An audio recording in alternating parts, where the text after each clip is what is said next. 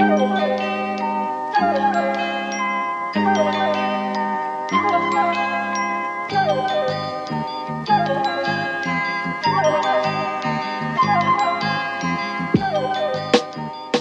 I think often, from what I have gleaned from lots of the people I've interviewed about this, is that, you know, people from communities of color have a really different relationship with this kind of data. They have like a very different kind of relationship with their Amazon Echo, because it is, you know, if you are feeling alienated from outside, you come in and you feel like you can still regulate like what time do you take like your pills, or, you know, when you have to pick up somebody. And there is a way of, you know, practicing English. Some people said that they used it in that way.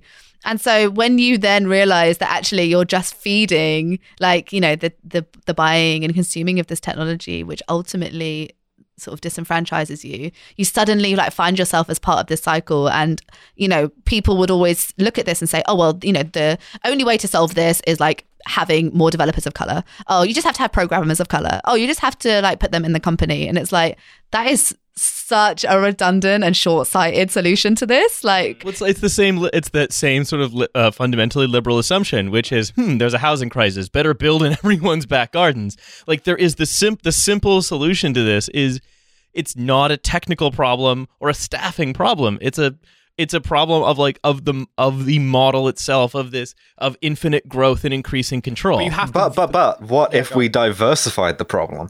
Well, what I was going to say was that like it's kind of you have to work on the basis that like they see it as a problem to begin with, right?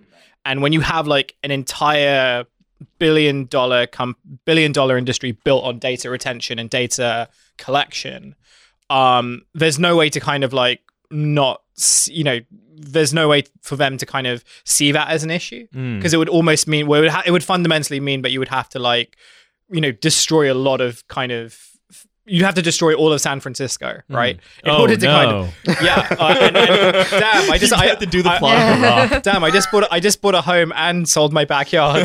Quickly call Ed Harris. I feel conflicted about it though, because on one hand, what you've seen, certainly in East Asian markets, is that, you know, for instance, following those reports in 2015 and 2016 that, you know, Snapchat filters were being used and it would say like, open your eyes when people already had their eyes open, or they couldn't differentiate between different facial types, so everyone could unlock everybody's iPhone X like lock screen. Like, oh god, what?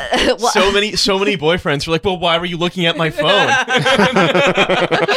But like the solution was actually that, you know, companies from within the region were like, okay, we're just going to completely use our own thing. And so now the way that, you know, a lot of East Asian markets use tech, as you know, to communicate is completely different. And, you know, they're using Weibo and they're using like different stickers and whatever. So they are like, okay, fuck you. We don't want to use like your version of Siri in like my like Tokyo based home anyway. So it's calm. So on one hand, I'm like, yeah, like fucking destroy and rebuild, like just do your own thing in your own market that works for you.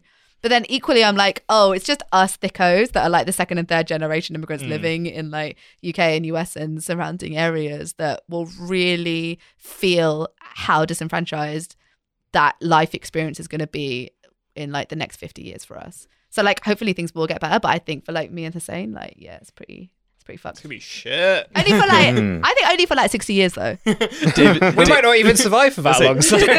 David Vance goes to open a Snapchat filter and it just does the dog tongue, but coming out of his giant chin. Oh god. I think really like one of the things I tend to think about when I think of the problems to do with the private holding of data is that like Lori, not Lori, Matt Lawrence, Lori Leighton Langburn's frequent partner in crime, but Matt Lawrence talks a lot about open data and the idea that this data is being collected, held, and used and manipulated and so on by companies who keep it very secret and very walled off, who collect it from you and then hoard it. That's a core part of like we could either balkanize into ethno-states with different kinds of Siri, or like the sort of simple cut-through solution is one of open data, where all of a sudden the fact that all of these barriers in industry stop mattering so much if people can just access their own data and then control how it's used. And it's essentially just puts it all down to much more democratic control rather than allowing like the three guys with like backyard flats to decide like who counts as a person and But who again, counts as a bollard. It's not necessarily just about like access to data, but it's also about, so what, one of the big things when we talk about data is also about storage. And, so a good example of this is there's an actual name for it, but it's called like Amazon Web Services? No, AWS? but it's kind of like Amazon, so all the Fortnite servers are run on like Amazon Central Server. We'll call it Amazon Central Server, but I'm pretty sure like Someone who works at Amazon, delete the mechs out of Fortnite. Basically the idea, but like if Amazon retains all this data, and that's fundamental to how like these multiplayer, these online games work. If it would not be able to work under like open data plans, or under like, or it might be able to. So we'd lose San Francisco and Fortnite. Oh, we would.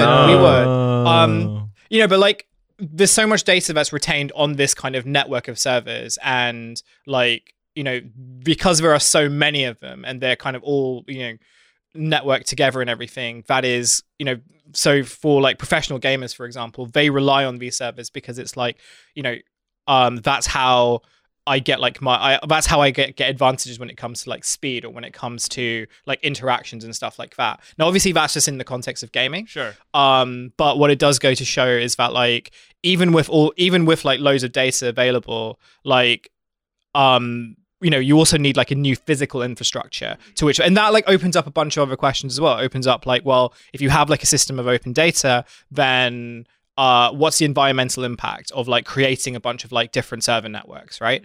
What about, and this is kind of where I think a lot of crypto is like really, we joked around like a while ago about like cryptocurrency like burning the earth because of how much energy, and it is, right?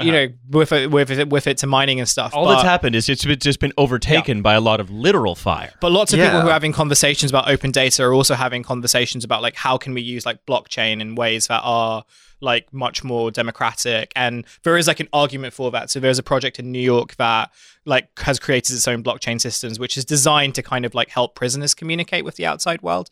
So we've got like some examples there, but it's also worth thinking about like the type of infrastructure we would have to build when we're thinking about like a completely radically different internet, is also one that has like its own impact as well. Right, and also how you battle effectively against a political climate, which gives you a lot of reasons why you wouldn't kind of do open source like facial recognition. Whereas like that works for voice data, so Common Voice, which is Mozilla's project, that works because, all right, you might want to lend your voice along with like a load of other people saying sort of random sentences, but then doing like open source as anything that you could be recognizable, it's fuckery. Just holding up my big foam finger that says "Read Capital." Well, I mean, thinking about Solution's cryptocurrency there. destroying the earth, can I interest you in my new Brazilian export of Logcoin? Don't worry, we're burning down the Amazon rainforest, but we can use it to buy heroin. So I hope all of the listeners also are wearing your big foam fingers that just say marks on them to answer the question of how do we build that political system that will create these open, shared, common resources. God, I really want a foam finger that says marks on it. We're gonna have to start selling those. I want a foam. I want to have a wide variety of different foam fingers that I can wear based on. It's like my Homer's penance.